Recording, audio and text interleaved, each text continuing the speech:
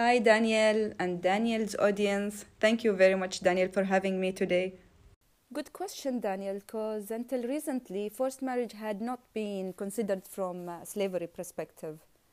However, there is now increasing acknowledgement that the absence of autonomy entering into union, coupled with abuse present in many forced marriages and inability for many to leave, amounts to modern day slavery. Because once the marriage is entered, the risk of additional abuse and exploitation multiplies. For example, after entering a forced marriage, an individual is often subjected to forced labor, sexual exploitation, and or domestic servitude.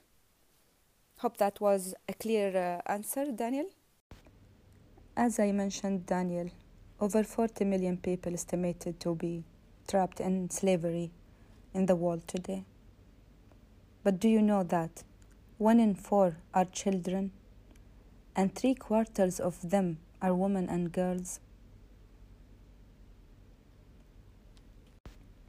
As I mentioned earlier, over 40 million people estimated to be trapped in slavery in the world today.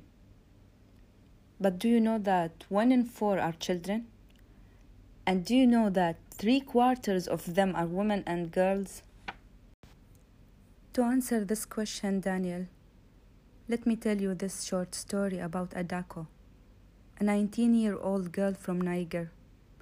She was forced to marriage at the age of 15 with a 42-year-old man. She doesn't love him, but she's taking care of their 2 children and she's expecting another one. She's staying at home obeying her husband's orders. She can't leave. Oh no, that would bring shame to her family. So think about Adako as a child and a woman to be.